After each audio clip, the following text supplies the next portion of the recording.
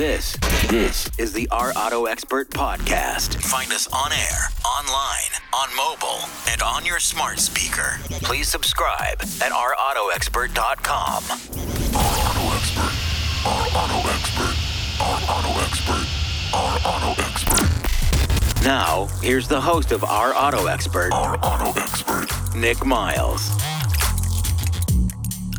Locally created, nationally celebrated from the northwest to the southeast, this is the world's car radio show. If it has a throttle, we'll feature it on air, online, on smartphone, or on smart speaker. This is Our Auto Expert, where 2 million Americans get their automotive news daily. I'm your host, Nick Miles, along with Truck Girl Jen, who you can hear busily typing in the background. You're sending various texts and emails to people? I am. All right. We drove in a little GLA AMG Mercedes today. Did I frighten you? No, you tried. Tried a little bit, didn't I? You said the car sounded like it was farting. I did. It wouldn't switch Can we say that gears. on the radio? I'm not sure we can. I might have to bleep that out. It sounded like it was passing gas. Yes. It's a lot of fun for a little GLA. It's speedy quick. We talked about it on last week's show, so we're not going to spend too much time talking about it, but it's speedy quick. Mm-hmm, it is. I like AMGs, just tell you. Not really sure they're in my budget, but they're a lot of fun. Vroom, vroom. And I love the screen. I'm so in love with the screen. You know, I was in, I had a Mercedes, Mercedes have these 12.3-inch screens, two of them side by side, which take up in the GLA. It's like most of the dash, because the dash isn't that big. I had one in Dallas this week, the GLE AMG. Mm-hmm. I couldn't get out the drive-thru in Whataburger because the guy just wanted to talk about the screen. Look at the size of that screen, man. It's huge. Dude. That's when you tell him to go test drive one. Yeah, Go check it out for yourself, dude. Not to be rude, but I don't think it was really. He was probably 18. Oh. I'm not sure it was. Oh, okay. He was, God bless his soul, he was such a sweet kid, but it was really, he was just, guys, look at this. Well, yeah, it's an exciting car. It was. Mm-hmm. It's definitely out of my budget, by the way, just in case you were wondering. It was a fun car. Mercedes really nailed it. Mm-hmm. They've nailed those screens in that car. I still get annoyed. I'm not in the car now, so I can say it, but every time you say Mercedes in one of those cars, you go, how can I help you? I know. I I'm love like, it. shush, Hey, lady. Mercedes. I'm like, hush, shush, lady, get down. Shush, quiet. And it's very annoying because then she listens to everything you say. As soon as you say the trigger word, it's like when I can't say Alexa around my house without her, like. Oh, I know. She's so My sister called when I was at your house, and she starts talking about them. I'm like, shh, don't say that word. The whole house will start She's doing listening stuff. all the time, but it's when she talks to you and you don't want her to be talking. Like, pipe down there in the corner, Alexa.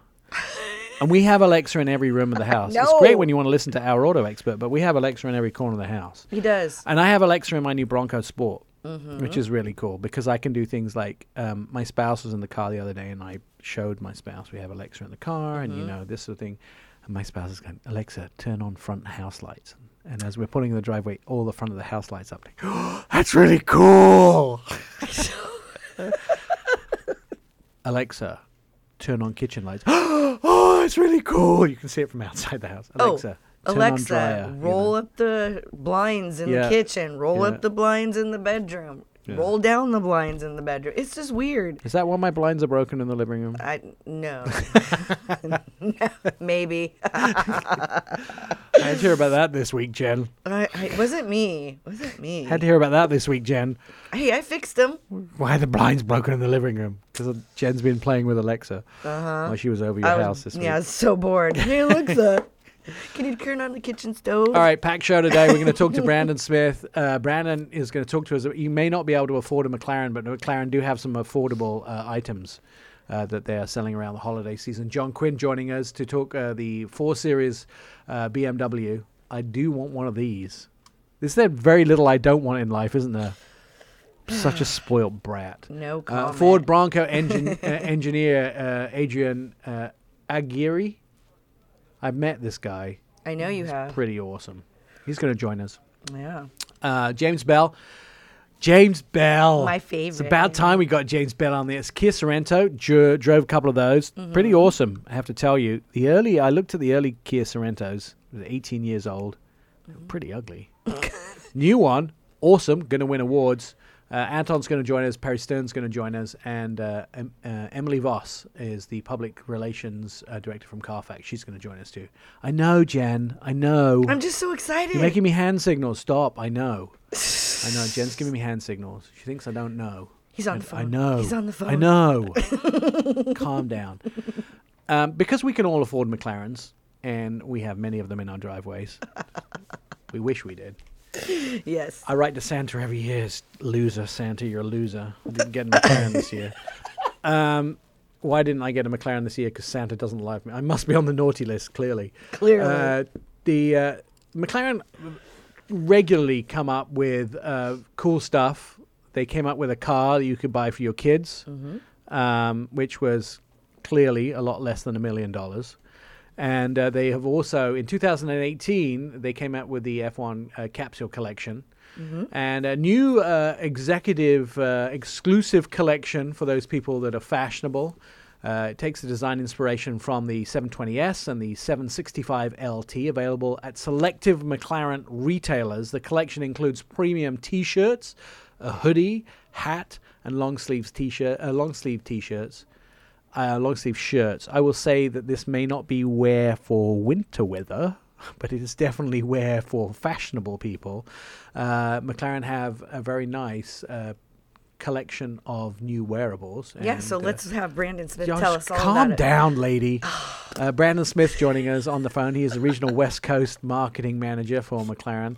Jen's more excited about this collection, I think, than anybody else, probably even at McLaren. Very fashionable wear, Brandon, that you've come up with to make people look even sexier, and definitely affordable for everybody. You have to go to your McLaren dealer to get some of the new fashionable collection? You do, actually, yeah. So this time around, we decided this is going to be exclusive to McLaren retailers. The previous collection we did, which is the F1, inspired by the 90s F1 car, that was launched on Period Correct's website, and then some dealers had it, and it was just amazing. People were hysterical trying to find this stuff, and even now, if you look on eBay, the socks we did from that collection that we did with Stance, I think are $150. Like the jacket is up there for like $450. So super low quantities, but super high demand, and that's kind of the same approach we take with our cars. So just trying to mimic the model we use with our cars with the apparel collection as well. Will it make me look sexier if I wear it? Absolutely. It's impossible not to. So how come I don't have any? I guess that would be the first question. Well, because you have to go to Beverly Hills to go get one. Can you book me a ticket, please? These definitely sought after collections, and clearly, McLaren obviously does this once in a while. 2 years ago, since you did the last one, I'm guessing I wander around. When I'm at dealers, usually picking up a test drive. Like you usually have to pick up Ferraris, McLarens, Lamborghinis from dealers when you test drive them. They don't get delivered to your house very often. I wander around and look at all the things like the wallets and the apparel that they have on sale. But a lot of McLaren apparel seems to be much more sought after than the other premium brands. Yeah, I mean, that's one of the things I've been trying to get a hold of since I've been with McLaren. And I look at the way that sneakers, the whole sneaker culture is going, and the crazy demand for that. And, a lot of that can be adapted to other markets and other types of, sales approaches. So I think in general, if you go into a car dealership and you look at the OEM apparel, it's nothing that a younger kid is really going to be after. Like a kid that's maybe 15 that's playing McLarens on like the Forza or Gran Turismo video games, they're not going to be interested in a $100 polo shirt that a typical dealer would carry. So the whole idea with Period Correct is they make stuff that's kind of catered towards the cooler, younger, more hip guys, So with partnering with them, we can do just simple basics, even T-shirts, hoodies, hats, but they're all cut in a more modern, appealing way to our younger fans, and that's the idea behind it. You clearly know me well. Is this a limited? Is this a limited run? Like, do I need to run down to Beverly Hills right now and grab it, or is it going to go as long as there's an appetite? That was a tough one because we know the demand is there. If we kept stocking it, we can keep selling it. But what we wanted to do with this one is just do one single order per dealer. Once that sells, it's done. And the dealers don't have tremendous stock. They have, it's decent, but it's not going to last long. And once this sells, we do have plans in 2021 to do some other things with Period Correct. So we have some pretty big plans with him, actually, that goes beyond just the T-shirt and hoodie stuff. So some more detailed, custom, like cut and sew products and everything. So pretty exciting for 2021. I'd like to talk to you more about this, but clearly we're getting close to running out of time. What do I have to do apart from fly to Beverly Hills to get this collection? Is that my only limitation to go get some? I believe you know somebody that knows somebody that knows somebody, so I think we can sort you out on that. All right, Jen, do your magic. I need to really beg and plead for this. And who said I'd give it to you if I got it? Oh, yeah, well, Love I know you. somebody. And ladies and gentlemen, meet my best new friend, Brandon. Yeah, everybody. exactly. I guess head to your nearest McLaren retailer, because that's probably the best chance you have of getting a hold of some of this. You know what I don't want to see, and I know I'm going to see it. I really don't want to see. I'm going to see some of this arrive on eBay. I know. I was trying to get an Xbox Series X this holiday season, and they're 3 times like $1,600, and they're only $500. Yeah, it's crazy. That's the new world we live in. Everything now is going in that like ultra hyped direction. Even a book I'm trying to get is now they're trying to sell it like it's super in demand. You have to buy it now, pre-order it. Yeah. And I'm sure these are going to end up on eBay too. So. Yeah. All right, Brandon. Thank you so much. Head to your McLaren retailer to find it, or call Brandon at home. His number coming up in a moment. You listen to Our Auto Expert, OurAutoExpert.com. You're listening to Our Auto Expert. Catch up with previous episodes of the show, our website, OurAutoExpert.com. You can hear all the past shows, see automotive videos, and read insider car stories about your next ride. Our Auto Expert is where 2 million Americans get their automotive news daily. You'll find it all at OurAutoExpert.com. Lots of very interesting news around. There is some interesting videos starting to surface. People selling some vehicles which I would consider not worth the money. 2014 Corvette crosses the originally cost $950,000, but it's not just any Corvette C7. If you were looking to own this significant modern Corvette, this has been built out, and thanks to a fantasy broker, it's now getting a lot of attention. It actually has the number 3 chassis built by Corvette race cars, and has the winning pedigree, of course, of any race car. The best of the GM LLM and the GTAM chassis, but you need to be ready to pay that price tag of almost $1 million, $950,000 price tag. Today, you may have the chance to own a piece of the Corvette history, one of the latest, greatest front-engine Corvette race cars, the C7R chassis number 3. It has quite a pedigree of winning the Rolex Daytona 24 and 12-hour races of Sebring in 2015. And the chassis number 3 also saw action at the 24-hour of Le Mans, Laguna Seca, the Watkins Glen, Long Beach, and Road Atlanta. This vehicle was built by Pratt & Miller in conjunction with GM, and it marks a decade-long partnership to build the best racing Corvettes possible. Although the C7R may look like a C7 Corvette with an aero, from some of the photos, a huge amount of the car is changed to go racing.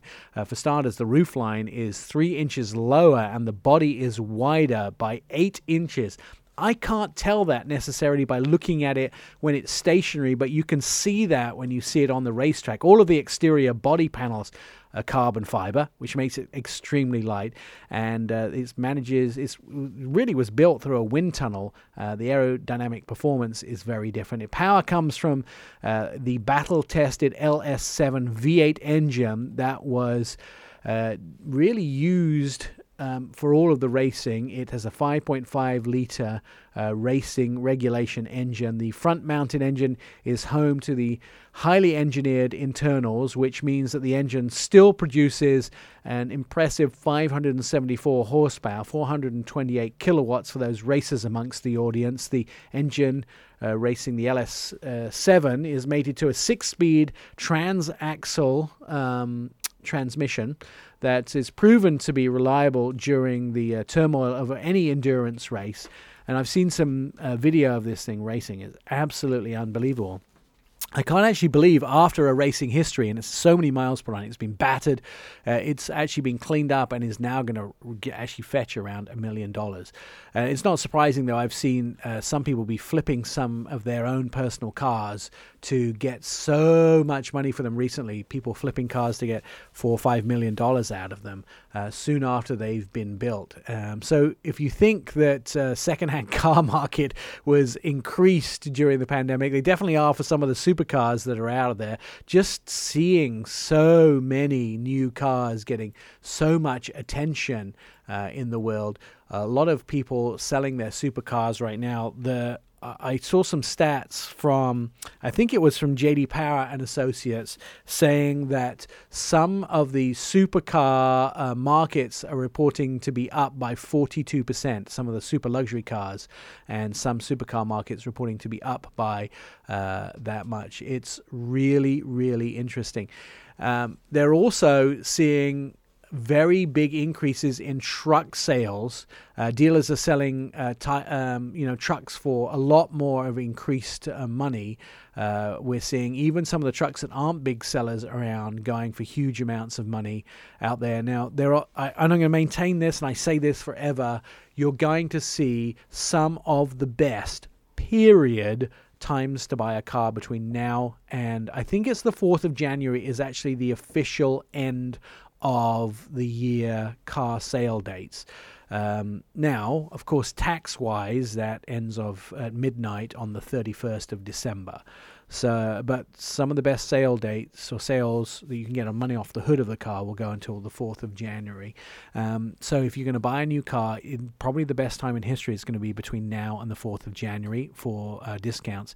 I have a friend who is an anchor at Fox in Milwaukee, and he sent me a note saying, I've had this minivan since 2006. It's got over 200,000 miles on it. And Carl's beat this minivan to death. He really has. It's a Sienna.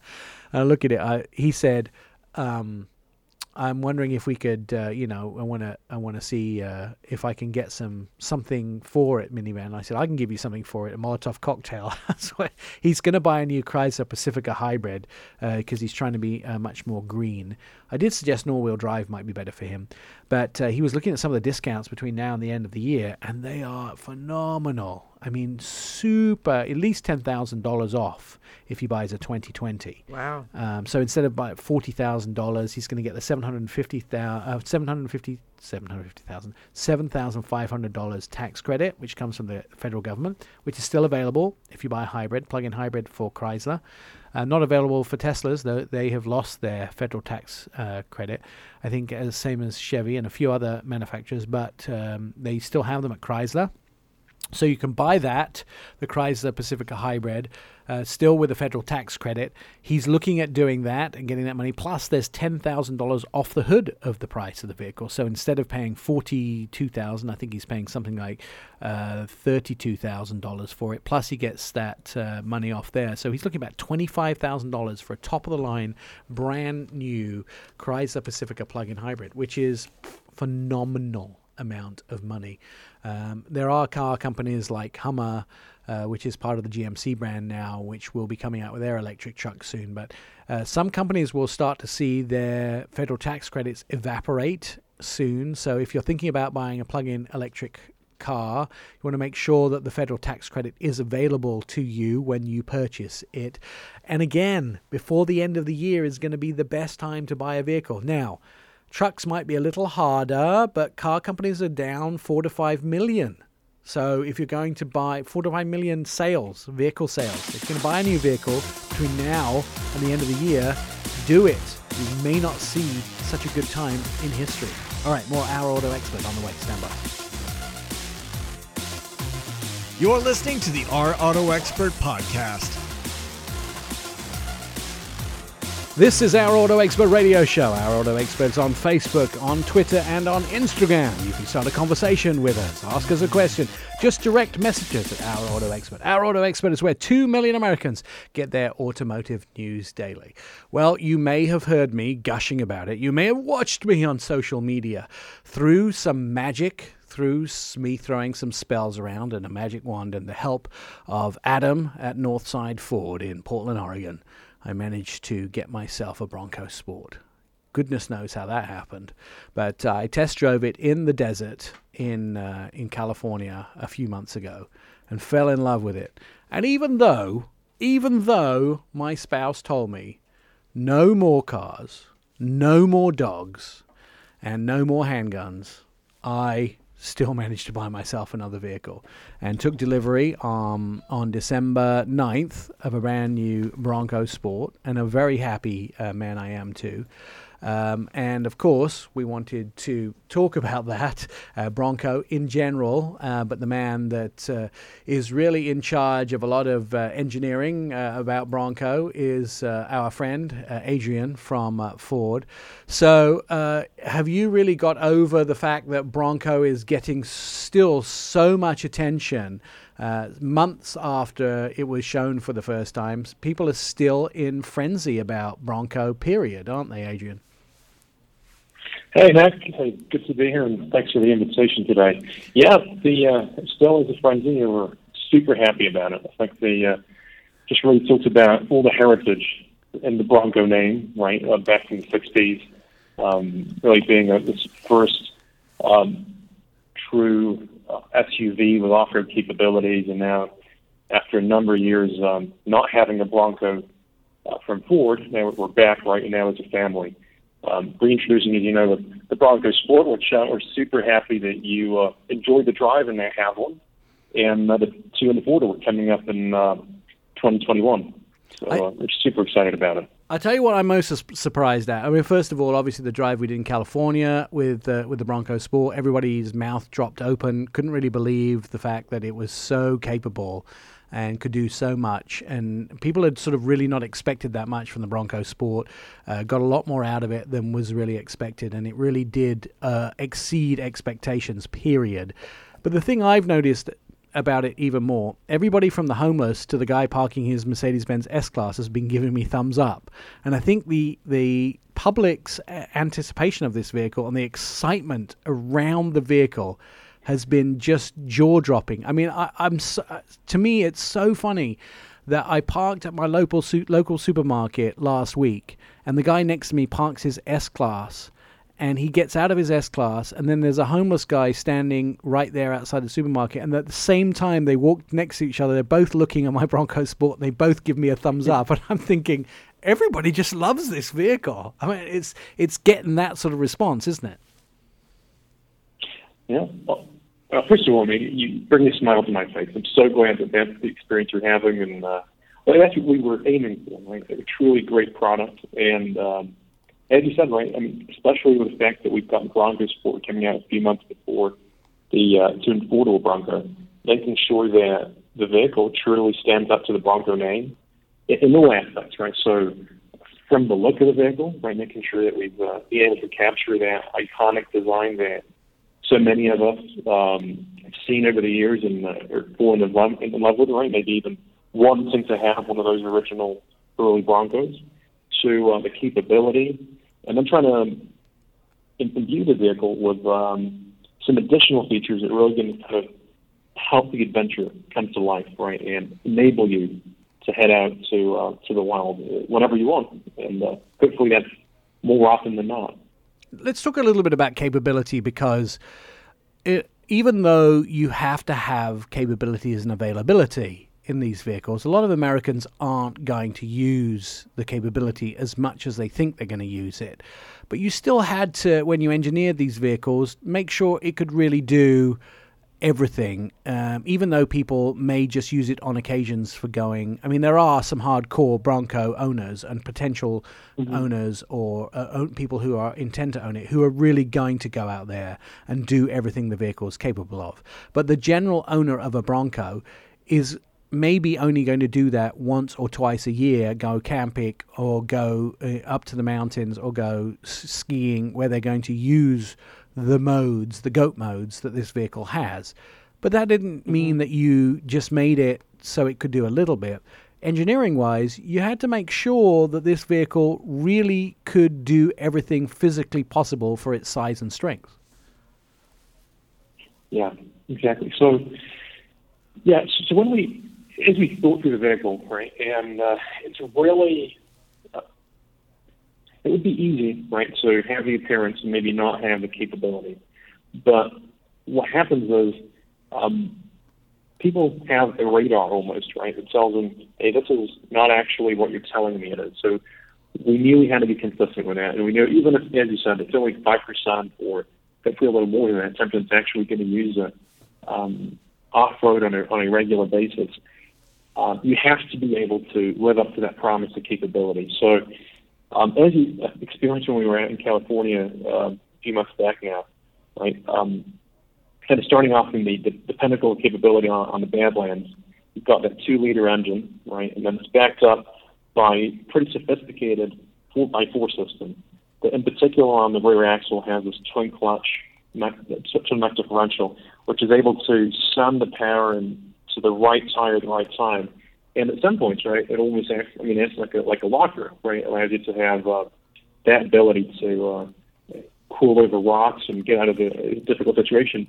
Now, we think that it really makes sense also for people not going to be doing that, because you have the confidence that even if you're not off-road, if you were in a situation where you had to get out of a snowdrift, if you pulled off to the side and it was a little bit muddy and you were trying to get back on the road, if there was a little bit of water right in front of your house and you were having to wade through it, all that capability is there. And we know, based on talking to a lot of our customers, that that's something people really want. They want to buy a small SUV, and they want to know that they're going to be protected, right? They're safe with us, and for that one time when they have to use it, it's going to be there for them. You know, we obviously tested it in sand, which is a pretty good test. In some deep sand, we tested on desert roads, mountain roads, sort of a little bit of mild rock crawling, I would call it. But I was thinking about it when I went through the modes. Of course, I've been sitting in the car driving it and going through the different modes, test driving it. I mean, I think about that a lot. I think about, well, hang on a second, I haven't really tested it in snow. But sand can be pretty similar to snow as well, although snow has obviously some different characteristics. But we really, you must have traveled all over the world with the mules to test it actually physically in these different tundras to see how it responded. Or unless you have a massive indoor secret testing facility somewhere that generates snow and sand and those type of things. There must have been quite a lot of testing with this vehicle in different places to make sure that it did what you expected it to do. Absolutely. Yeah, that's a good point on the snow. So you're absolutely right. Snow and sand are in many ways similar. So yes, that's the crossover in the usage. And, a lot of for example, in terms of snow testing, we go up to the very northern tip of Michigan, close to Waco. There's some large facilities there, and it's a blast. If you ever have an opportunity to go up there and drive one of these vehicles there, you'll just both A, be amazed by the capability of both deep snow or icy terrain, and then B, it's just a blast to be there. And then, of course, we went to the desert together, so we did a lot of that. And a lot of them, the durability testing happening in Michigan in our testing grounds, Michigan Proving Ground. And one of the things we talked about, right, was that we differentiated, we took that durability to the next level, because it was both having that extra hardware required, and then making sure that if we're going to have people taking it off-road more often, then the regular small SUVs out there today, that we were able to meet that, right? Because the loads are more intense, the amount of muck all over the place is increased, right? So, as you said, different terrains, different places throughout the U.S., and then just an increase in the level of testing you were doing. Yeah, no, it's absolutely an amazing piece of machinery. And I actually have, mine is the cactus color. It was probably not I took what I could get, and I was very thankful to Adam at Northside Ford for giving me, selling me his demo model, which he didn't have to do, but he actually sold me, and that was the one he had. The interior is absolutely brilliant, and I hadn't seen the cactus color up close and personal, but I fell in love with it. There are so many options, and I do have the Badlands, by the way. It's exactly what I would have ordered. Great. There are so many options. It's so beautiful. I think every box is checked in mine, by the way. I think it came out to about 38,500.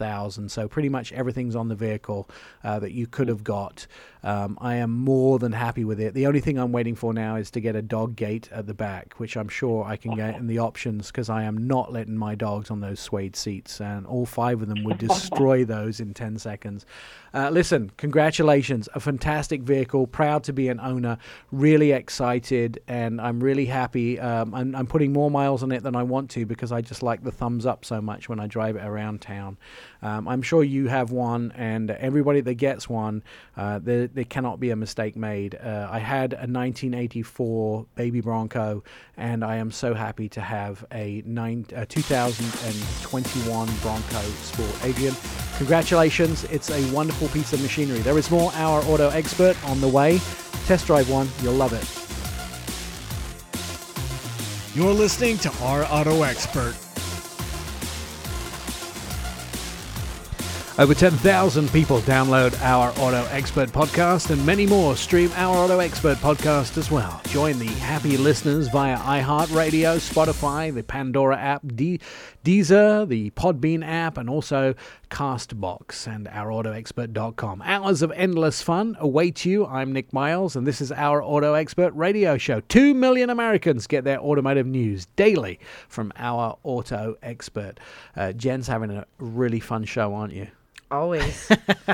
Big smile on her face. I was telling you at the top of the show that we had a chance to drive that AMG 35. It's an AMG 35, which is A35, I guess I should say. The 35s are interesting because AMG actually only came up with the 35s recently, the GLA 35, I should say, GLA 35. The 35, initially they had the 65s, and they now have a 35, a 43, and a 63.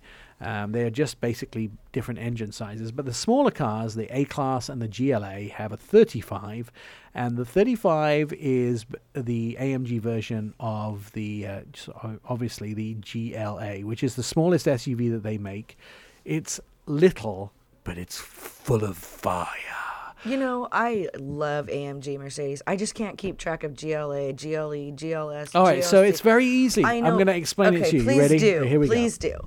So you know Mercedes S sedans are classed as an A, A-Class, B, which we don't get in the US, but there's an A, B, a C, an E, and an S. Okay. A, B, C. So S is super E, and expensive. S is the biggest, the biggest one. Okay. Big luxury limo style. Okay.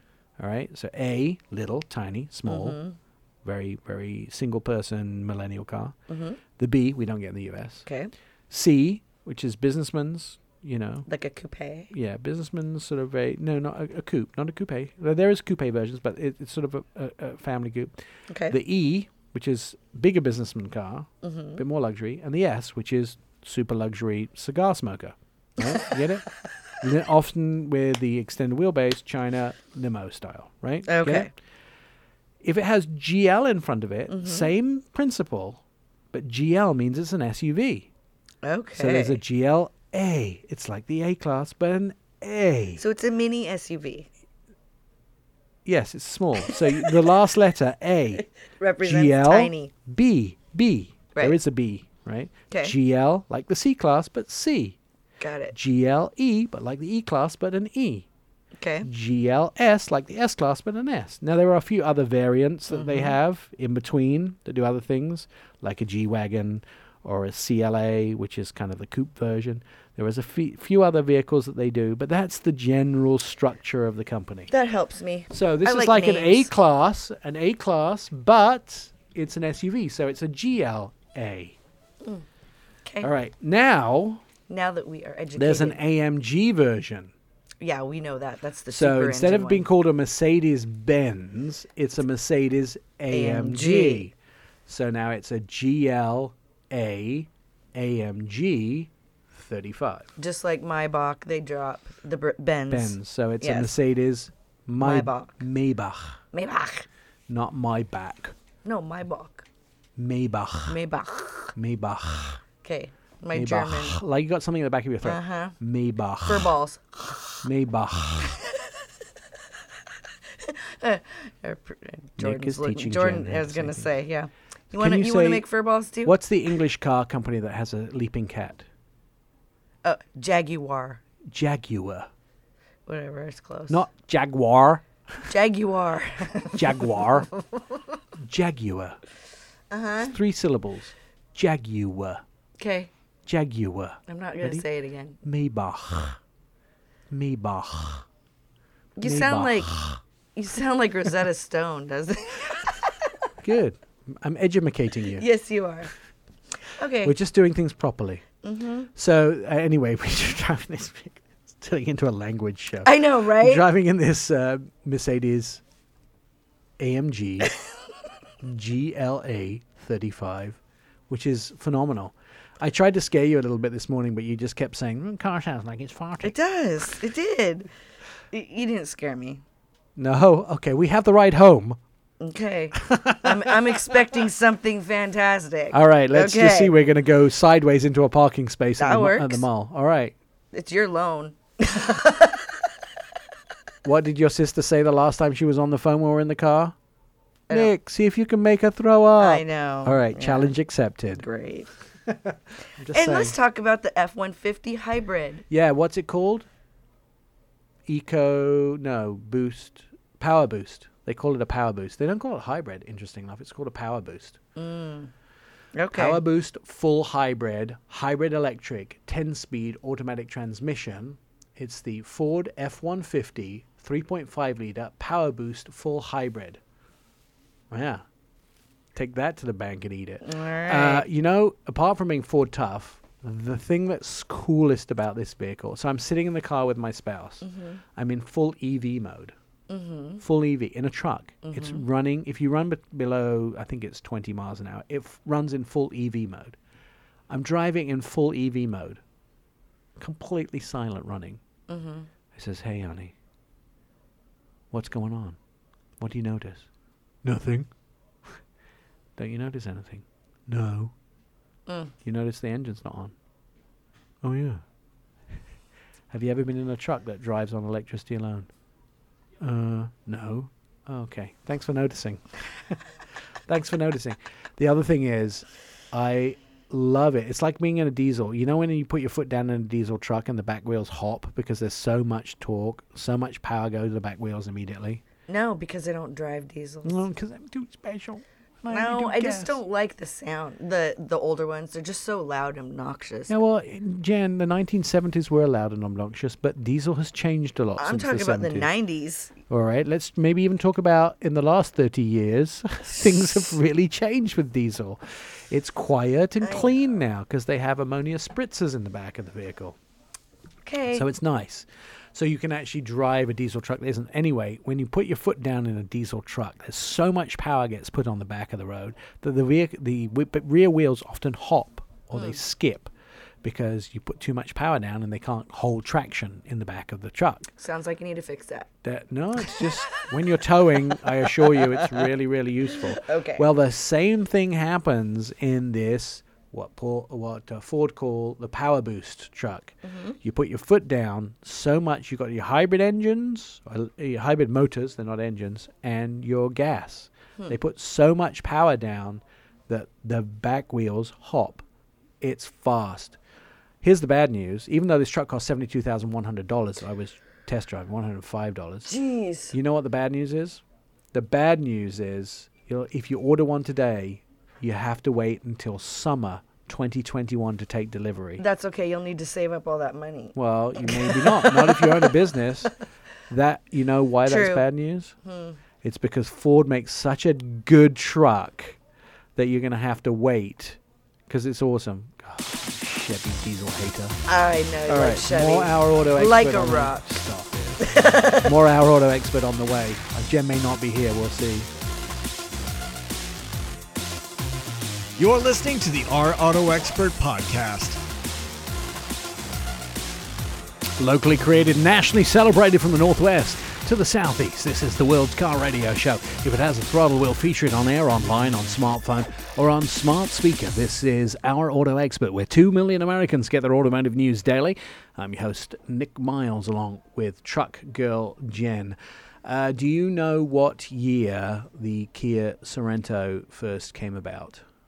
Are you asking me? Yes, I'm asking you. Who else is in the room with me? I don't know. What, 18 years ago? 20 years 2002. Yeah, you're right. 2002. Woohoo! I have to tell you that 2002 wasn't the prettiest vehicle on the planet, the first generation. It definitely is pretty now in 2020. I refer to it as it was an ugly duckling became a beautiful swan. Well, wasn't it kind of more like a minivan no. look? How dare you? Well. It was actually very capable off-road in 2002. Oh, Very look it capable. up. And it came in a manual, too. Do you know how to drive a manual? Yeah. Okay, good. I thank goodness prefer for that. manual. You do? Yes. Okay, goodness. Thank goodness for that. Yes. I was impressed enough with this vehicle. It's I'm actually beautiful. I'm not sure we can classify it as a non-luxury car, but we'll have that discussion because we wanted James Bell to come on and answer some very difficult questions about the Kia Sorento. So joining us is the Director of Communications from Kia, James Bell, to talk about it. First of all, James, is this a luxury or non-luxury SUV? Well, hold on just a second. You set me up here too well. I got to ask a question. I tuned in a little bit late here. When you were talking about an ugly duckling that turned into a swan over 20 years, I thought you were talking about yourself there. No, well, I'm not sure. First of all, I'm not 18 years yet. I'm not 18 years old yet. Second of beg your all, pardon. I'm not sure I He's a lot could older be than that. classified as a swan yet. I may have a Well, little way to okay. go. So I have a few more All right, pounds I to go. digress. Yes. I digress. It's good. It's good. The inside of your new Sorrento does not Yeah. feel like a family vehicle. It feels a little bit more like a luxury vehicle. I think you may have overstepped your bounds, young man. Well, I'm pleased and happy to hear that. We have a philosophy here at Kia, which is you say in our advertisement, which give it everything, and that means many different things. That means the attitude of the people who build our vehicles. It means the attitude of the people who design and engineer them, and it means what we actually put into them. And what we have decided probably 7, 8, 9 years ago now was that Kia was going to overstep its bounds from now on. It was always going to over-deliver on an element or a collection of things, not just design, not just to make you got to bend the sheet metal, so bend it nice, not just powertrain, not just engine, but just everything. And so, yeah, you're right. The interior, I remember vividly the first time I spent some time in a new Sorrento earlier this year and kind of touching things and putting my old automotive journalist hat back on and thinking, wow, this is another one of those places where we could probably sell this thing for more than we're going to. Yeah. And I'm very pleased to hear, now that the vehicle's out in the world and consumers are starting to buy them and you in the media are driving them, that sense is kind of carrying across. No offense to somebody like Mercedes, who do a great job with their Designo interiors, but this 3D interior that you have on your upper trim levels, it feels very much like you have taken a page out of the Germans' books. And why would you buy something that is maybe twice the price when you can get something so fancy in a Kia? That's what I'm saying. Well, design is not, how do I say this? Design is free, really. Yeah. It's a matter of whether you engage it and do it well or not. I'm sure And, Mr. Schreier probably wouldn't like to hear that, or those people. Oh, good point. Right there. You're right. No, it's a decision that's made, and it's a philosophy that's pushed. That decision is free. But a lot of times you see car companies that will, to save $1 here or 50 cents there, will just put a slab of gray plastic in a spot where we like to put a little detail.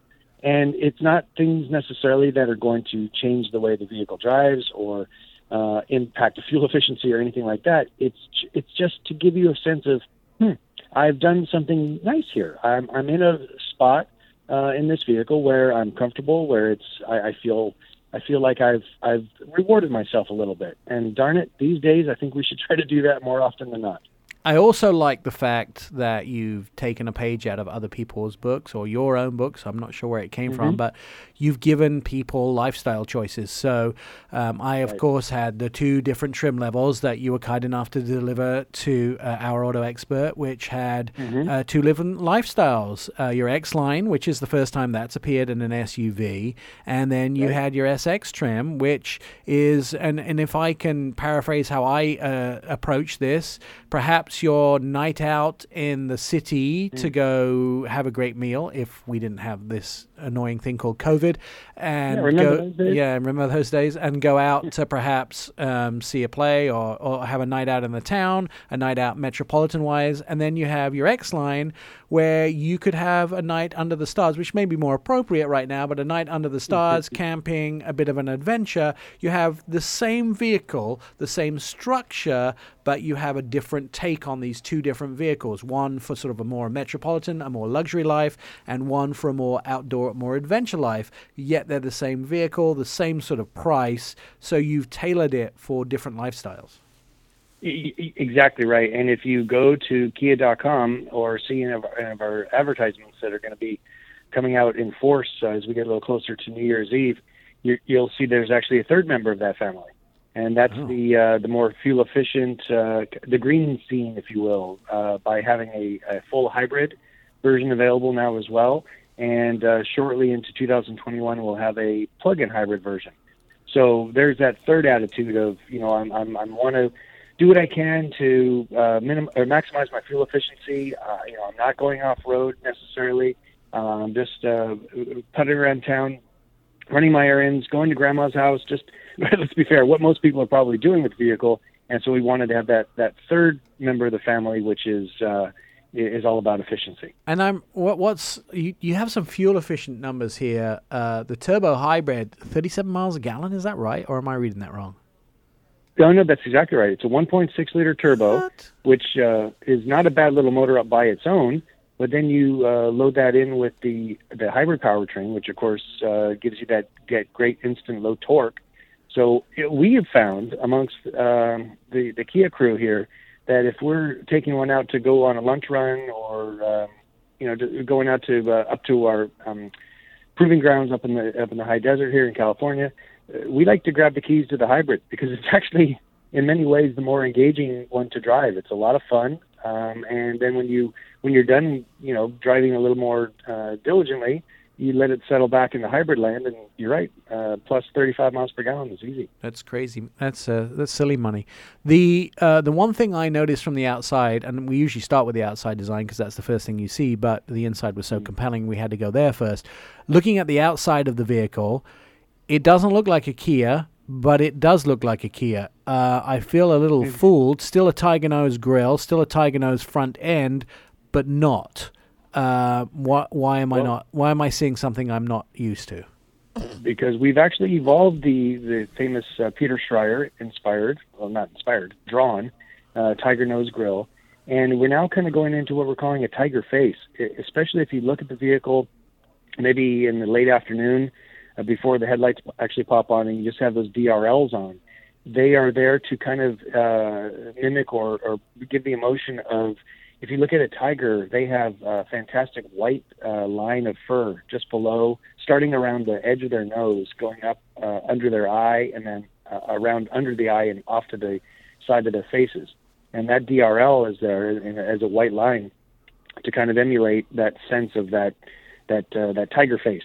So yeah, it's gone from Tiger nose to Tiger face to who knows what's next? We'll put a tail on the back of it or something. It does look very pleasant. The front design, very, very beautiful, and it looks like a lot of thought was put into it. It's almost refreshing. It's like getting splashed with cold water and being very refreshed, but still the same sort of refreshing feeling that cold water has always been, but slightly different. I don't know if I'm explaining it correctly. What are you talking about? You're getting very heavy here, Nick. I know. And probably my medication's kicking in. There's a new trim level too. Is that right? Is Prestige? Is this the first time yes. Am I seeing SXP. Prestige? Yes, and that's there to emulate another very, very incredibly successful vehicle in our lineup, the Telluride, or as we like to say inside the company, the Celluride, because they're basically sold out. Cheeky. 2 years. 2 years after launching, the thing is still turning on an average of 8 to 10 days. It does. I mean, we could do a whole nother show about that. It doesn't make sense. It's an anomaly in the car business. I'll just let that sit. But the SXP or the SX Prestige trim level in the Telluride is the one you can't have, and that's the top trim. Right. And I mean, when I say you can't have it, I mean it comes off the truck and it's sold. And so we followed that same kind of philosophy here with the Sorento, right. And expecting probably a pretty good draw. I will finish this interview with telling you a little story. A lot of the Fox morning crews around the country and the national guys, they obviously call us quite regularly for wanting to buy vehicles. And the sentence these days starts off with, I wanted a Telluride, but because I can't get one, I want this. Which which tends to be the sentence that usually starts. And we're always like, well, we do know a guy. I mean, he may be able to help you. That's the interesting one. But I was doing a live TV broadcast from Dallas this week, and the lady, there's a brand new Telluride sitting outside, and she told us, I ordered a 2020, and they told me, sorry, the factory shut down. This was in March this year or something, February this year. Right. And she said, unfortunately, I had to take delivery recently of a 2021, which broke my heart because I had to get a 21 instead of a 20. But guess what? I got a 21.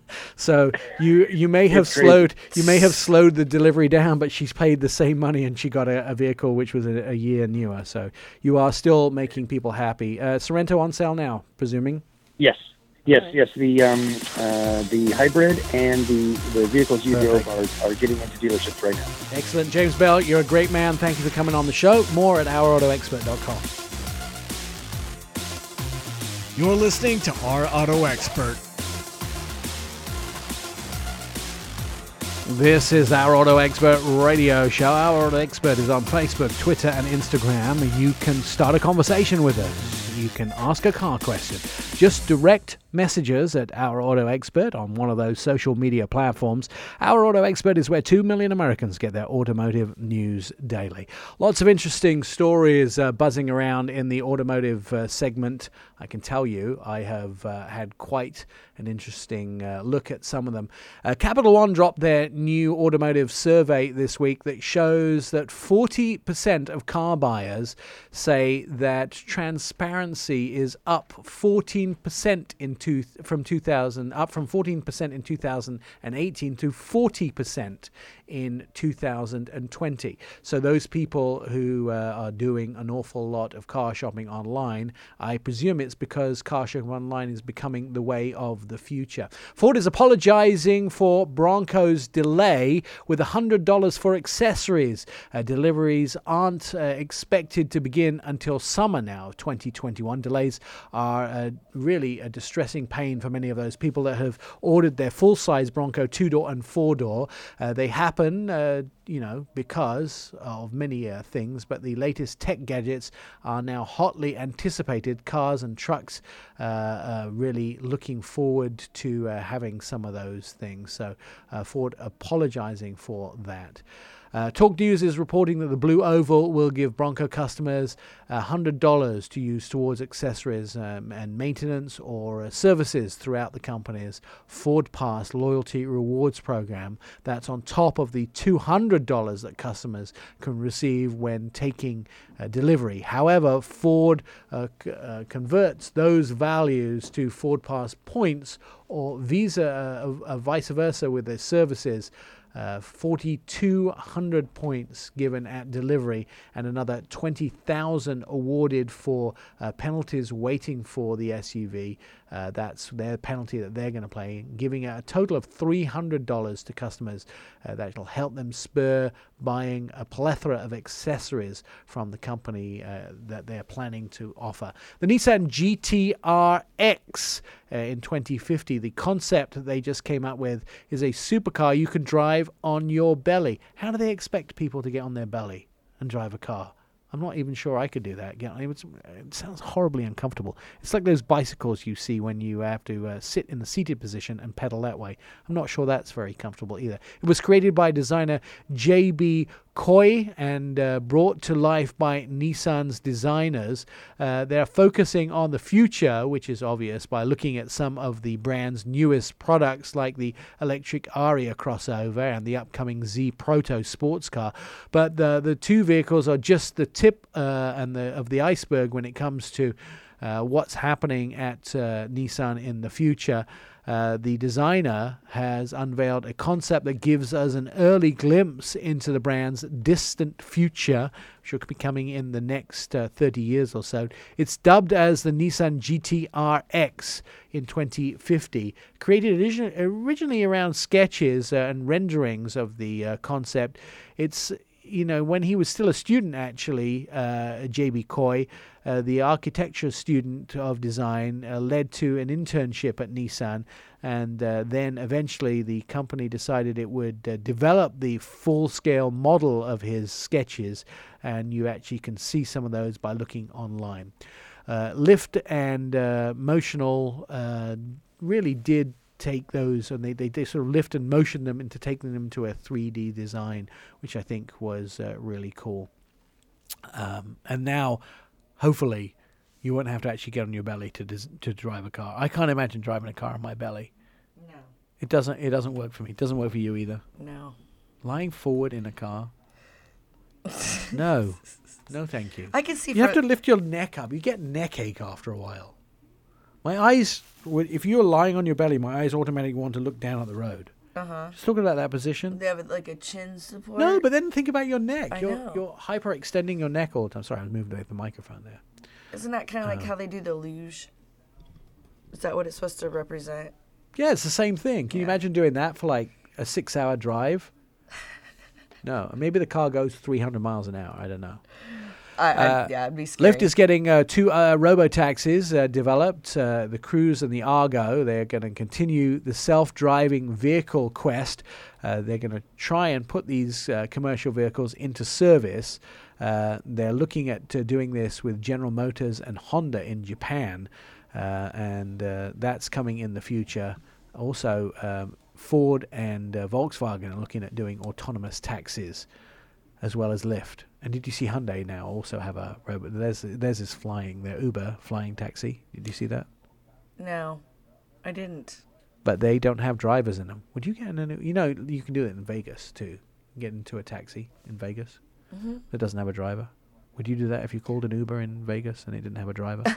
Or is it I was just in Vegas, so I didn't see any of those. So no, would you get him? I think you have to agree to it before you order. Oh, I like the human aspect. I like to talk to people. You do? Yes. Do they like to talk to you? Apparently. You talk to me, so it can't be too bad. Occasionally. Yeah. Honda is recalling 735,000 U.S. vehicles between 2018 and 2020. There are Accord hybrids, and 2019 to 2020 Insight vehicles for updating the body control modular software. A programming flaw could disrupt communications. So you should probably take that into your dealer. You can always tell everybody this, you don't actually have to worry about whether your vehicle's recalled or not recalled. All you have to do is take your VIN number. If you look at your windshield, down by the driver's side, bottom of the windshield, that's where your VIN number is. There's a little black piece of windshield at the bottom there. There's a little hole that has your VIN number in there. You just take a picture of it with your smartphone or write it down on a piece of paper and pen if you're so inclined, and go to NHTSA.gov and type in the VIN number.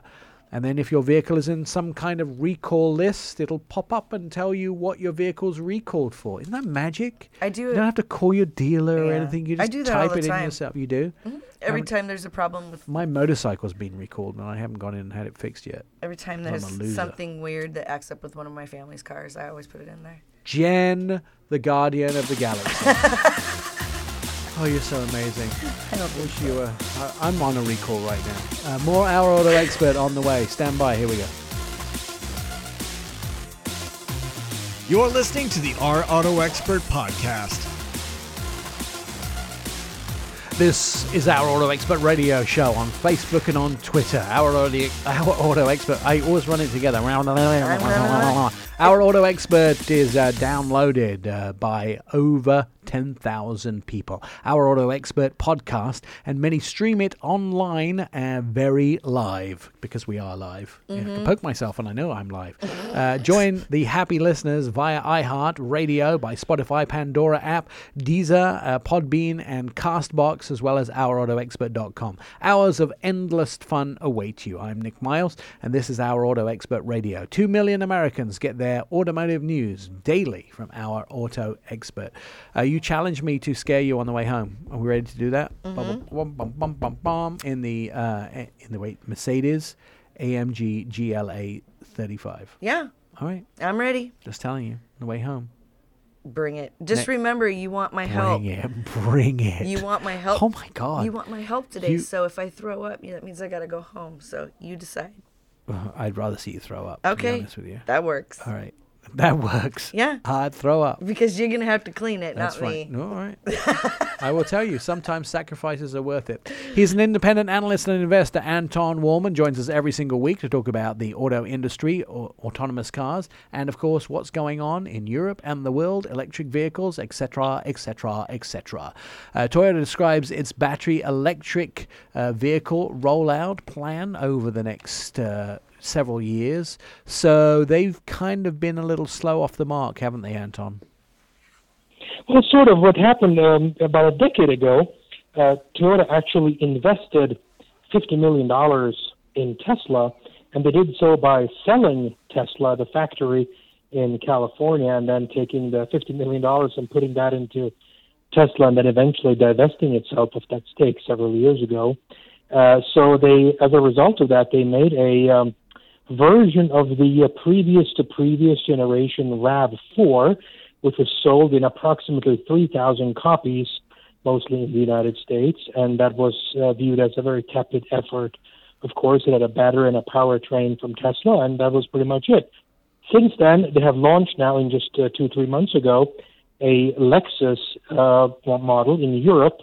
It's essentially a version of the UX that is all electric and is sold in a small number of countries in Europe. But on these sides of the shores, there hasn't really been anything. And the company did a presentation mostly for the European audience a few days ago, in which Toyota outlined what they had in mind, and they showed sketches of 6 different pure battery electric vehicles, so-called BEVs, that they intend to launch over the next several years. They made an interesting comment that the first one was designed specifically for Europe, and that we were going to see it in 2021, and that it will hit the market roughly at the end of 2021 or early 2022. And they didn't really comment on whether this meant that we will see this car ever in the United States or under any circumstance, under any particular time frame. So they left that open, and that may be a little curious, because they did say that it was made and designed specifically for Europe. Now, there were a whole bunch of other models that they showed sketches of that we can pretty much presume that at least 2 or 3 of them will eventually come to the U.S., but I interpret that to mean that we will not see these models in volume. I'm talking serious volumes here of close to 100,000 units in the U.S. until sometime in 2023. That was my interpretation of the matter, but this was the most amount of detail that I have seen Toyota present on this subject. And of course, there were a whole bunch of other details as well. We know they've been working on some interesting vehicles, got to drive some of them at the 2019 Tokyo Auto Show. They didn't want us to talk about what those models were, but they were battery electric vehicles that are based primarily on vehicles that are currently on sale in their Lexus division right now, and they also had vehicles that they were working on which will topple probably some of the stereotypes of vehicles that we now know. We now know that front-wheel steering is very common in 99.999% of vehicles on sale in the United States. Imagine a vehicle that doesn't have front-wheel steering, but yet uses a different form of steering in it, and that's one of the vehicles they were working on along with some of their battery electric vehicles. So they do have some models, new ideas that they will be bringing to market in the future. I feel very much like they've been slow off the mark. They've had some hydrogen vehicles, and they obviously have some battery electric vehicles, but they have hybrids and they have hydrogen. They're not really known, and they were an early adopter of a hybrid vehicle, but do you think they have a lot of ground to make up in the battery electric vehicle, the BEVs vehicles? Because Americans don't really see them as a player in the BEV market, even though they have aspirations in other markets around the world. When you talk about BEV manufacturers and manufacturers playing in that marketplace, their name doesn't come up. Correct. And this is also a bit of a difference between what I would call regular people and people like us, you and I, Nick, who are swimming in these oceans chronically and looking at these things in great detail. The reality is that pure battery electric vehicles have not yet really hit the mass market in all but a small handful of countries, such as Norway and the Netherlands, where they amount to significant double-digit percentage share of the market. But for most people in many countries, this is still a niche, and Toyota, I think, will enter the market at a point when pure battery electric vehicles do come into the mainstream. And keep in mind that, there have been various problems with various battery electric vehicles, and Toyota is known for quality. Toyota spent a half a century building up its extremely solid reputation for quality, reliability, and durability. And this is sort of reputation that can go away in a new cycle. And I think Toyota wants to make sure that when they come out with their line of new platform battery electric vehicles, that they will be absolutely reliable. And also Toyota emphasizes something in their presentations that almost no other automaker does, and that is the issue of recycling and reusing these batteries. Because these cars may be on the market for 10 or 15 years, but eventually these batteries have got to be dealt with. We could essentially end up with a huge environmental catastrophe when these automotive batteries eventually have to get disposed of. And Toyota's spending a lot of time working on how that is going to happen, and they're designing their batteries specifically for recycling all the way from the start right now. Interestingly enough, I think I spent some time probably 3 years ago now going to I guess it could be a wind turbine facility in Japan, where they used the wind turbines to capture power, and they were using old Prius batteries to hold that power, and then used seawater to take that power and turn it into hydrogen, and then the hydrogen was offloaded into trucks and then used for forklifts around the docks, which was a very ingenious way of doing it. I'm not sure if the power conversion rates made sense once you put the math onto paper, but it definitely was a good use of old Prius batteries. So Toyota and Lexus had some great ideas, and they were utilizing those, and they've obviously been doing a lot of hydrogen work as well in the Port of Long Beach. That's been a well-established product that they've been using out there, using some waste product to manufacture hydrogen. So those are well-established products, but getting their vehicles into the hands of practical everyday customers is something that they're looking at. Let's turn our eyes to Europe. We're looking at some sales numbers come in, the end of quarter BEV and PHEV sales in Europe. You say they're strong. Tell us about them. Yeah, so typically at the end of the year, also at the end of every quarter, and of course December is the culmination of all of these sales numbers, Tesla typically has a very, very strong month at the end of the year, where they deliver the most amount of cars by far throughout the year. And at least directionally, this month will not be any different. The Tesla Model 3 is essentially topping the battery electric vehicle sales charts in most European countries. But the difference compared to 2019 is that as a market share, their market share is now way lower this month than it was a year ago. And the reason for this is not just because Tesla's absolute numbers are lower than what they were a year ago, even though they are the single best-selling vehicle. But more importantly, there's just such a long list of other models from almost all the other manufacturers that are coming up behind them that if you have 20, 30, 40, 50 different types of vehicles, each of whom it captures only 1, 2, 3, 4% market share, suddenly there is not much market share left for the ostensible market share leader. So, yes, Tesla is nominally in the lead with one model, but whether it's the Volkswagen Group or the Hyundai Kia Group or the Nissan Renault Constellation, they each have a whole bunch of models that when you add them up are essentially as large or larger than Tesla at this point. That leaves Tesla with only barely hitting double-digit market share, and that's down very significantly from where they were a year ago. All right. Well, we'll see if they manage to regain some of that. I will just tell you, by the way, I had a loan of the Audi e-tron, their new Sportback.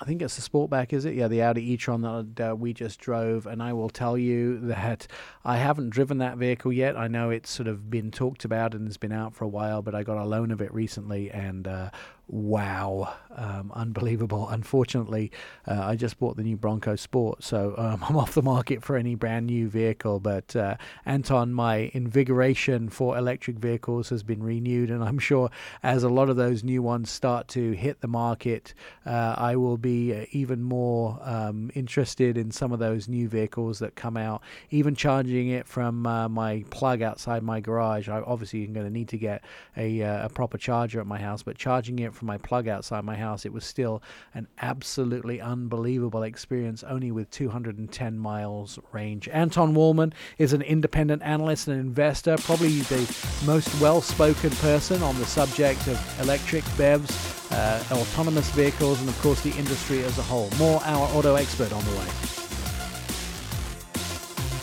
You're listening to Our Auto Expert. Catch up with previous episodes of the show at our website, ourautoexpert.com. You can hear all past shows, see automotive videos, and read insider car stories about your next ride. Our Auto Expert is where 2 million Americans get their automotive news daily. You'll find it all at ourautoexpert.com. There are beautiful cars, there are amazingly fast cars, and there are cars that are completely unnecessary and should never be built. This is all three of those. Because it is insane, it is crazy, and it is frightening. To tell us all about the Hennessy Venom F5 is Perry Stern from Our Auto Expert and from msnautos.com. Perry, please don't tell me you got to drive this, because I will be green. I'll turn green right here on the show. Please say it. I have not gotten to drive it yet. Thank God. My fingers are crossed. I am hoping.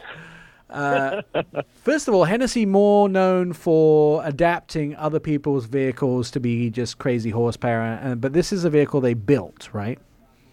Exactly. I mean, they're kind of their slogan is that they take fast cars and make them faster.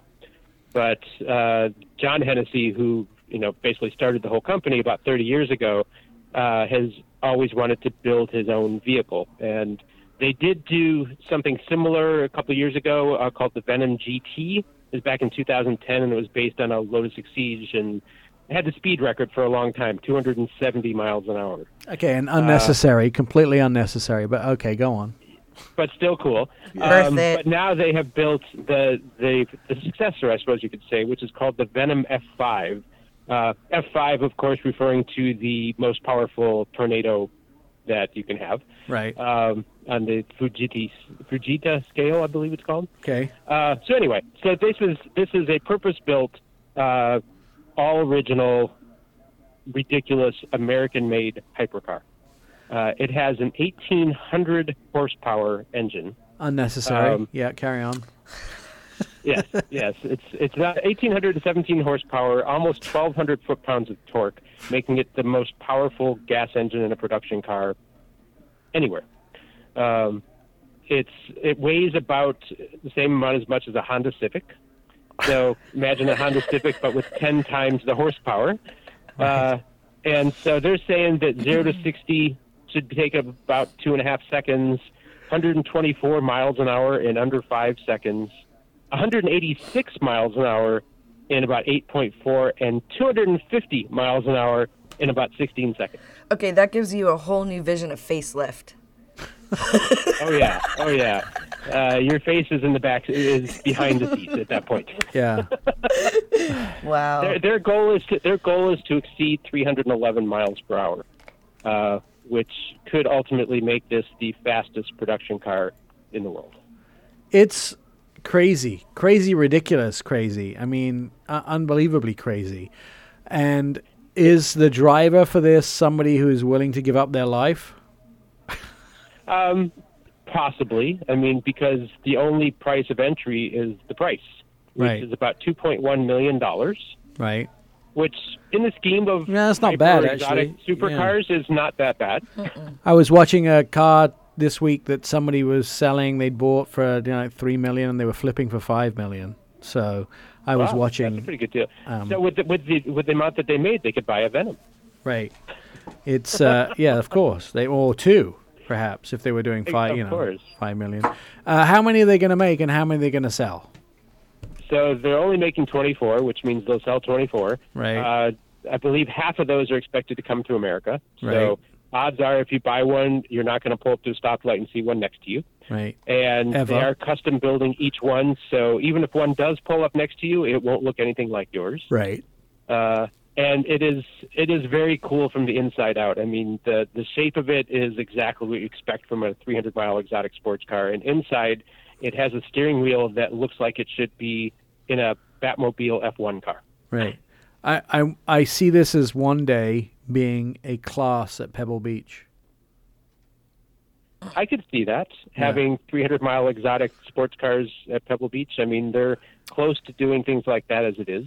Right. In fact, they showed the prototype of this car at Pebble Beach last year. Right. So I have a question for you. Are you going to go to the Guinness World Records that they're going to try to do in Florida? I'm hoping that they will ask me to join them, yes. That would be Their plan is the second half of next year, after they've done considerable testing, to have an event where they will invite, owners, media, and such, and show the car going 300 plus miles an hour. It's interesting. What time period do you think they're going to build this over? They've actually said this is the first production car, so they've actually started building it. Oh, right. So, it's a 2-year build or something until they're all produced or something like that? Something like that. And I think the first deliveries are expected the beginning of next year. I'm kind of interested to see who the customer is of this. I want a customer profile. That would be very interesting. I mean, I would imagine that, clearly this is not someone's only car. Yeah. As with any kind of car like this, it's not typically the only car in the garage. Right. But it's American made. They're really, the interesting thing is that there is another American made sports car that just recently theoretically broke the speed record. Yeah. That's still under investigation, but that's the SSC Tuatara. Yes. And so suddenly we have two American made exotic sports cars that are at the top of the speed list, which is kind of cool. Take that, Italy. Yeah. Yeah, exactly. Exactly. Why would you want a slow Ferrari when you could have a Venom F5? Yeah. If you had $2.1 million that you didn't need right now. Clearly. Well, the chances are if you bought the Venom F5, chances are you probably got a Ferrari sitting around somewhere too. Yeah. All right. Well, there's many questions and a lot of confusion over who's buying this and why they're buying it. Who would you pick who do you think would buy this? I haven't a clue. It's not going to be your Bill Gates or your Seinfelds. They're not that fickle. I was going to say, what about Michael Fuchs? No, definitely not. Okay, what about... No, he's into the Rolls Royces. He's not what into about Leno? But no, definitely not. This is not... someone who probably bought a McLaren Senna. Yeah. Okay. Would probably want one of these as Michael well. It's that class of people that have already bought the coolest exotic that's out there, and they want to have every cool exotic that's out there. The only person I could see buying this is Ron Atkinson, because he's got a bunch of multi-million-dollar McLarens. he might be the sort of person True. to ride this. This is the only And person the I could possibly think. the interesting thing is that, and when I spoke with John Hennessy, he's trying to emulate his company after McLaren because he is a McLaren fanboy. All right. Which is why the doors kind of open like McLaren's on this. Dihedral, I think that's yeah. part of the reason. His goal is to make a company that's like McLaren. He's not looking to compete with them necessarily. He just likes the way they build cars. Interesting. So, very it's interesting. not a bad company to emulate. Right. Perry Stern, you can read a majority of his stuff at ourautoexpert.com, and you can also read it at MSN Autos, which is a great place to read a lot of Perry's stuff. He's a very intelligent man and gets to drive very cool cars, and I'm very jealous. More of our show at ourautoexpert.com. He's very, very interesting, and I'm, again, very jealous. All right, more show on the web. We'll talk to you next week. You've been listening to Our Auto Expert with Nick Miles. Find all the show episodes at ourautoexpert.com. Please follow us on all social media, Twitter, Facebook, and Instagram at Our Auto Expert, and message us for a quick and witty response.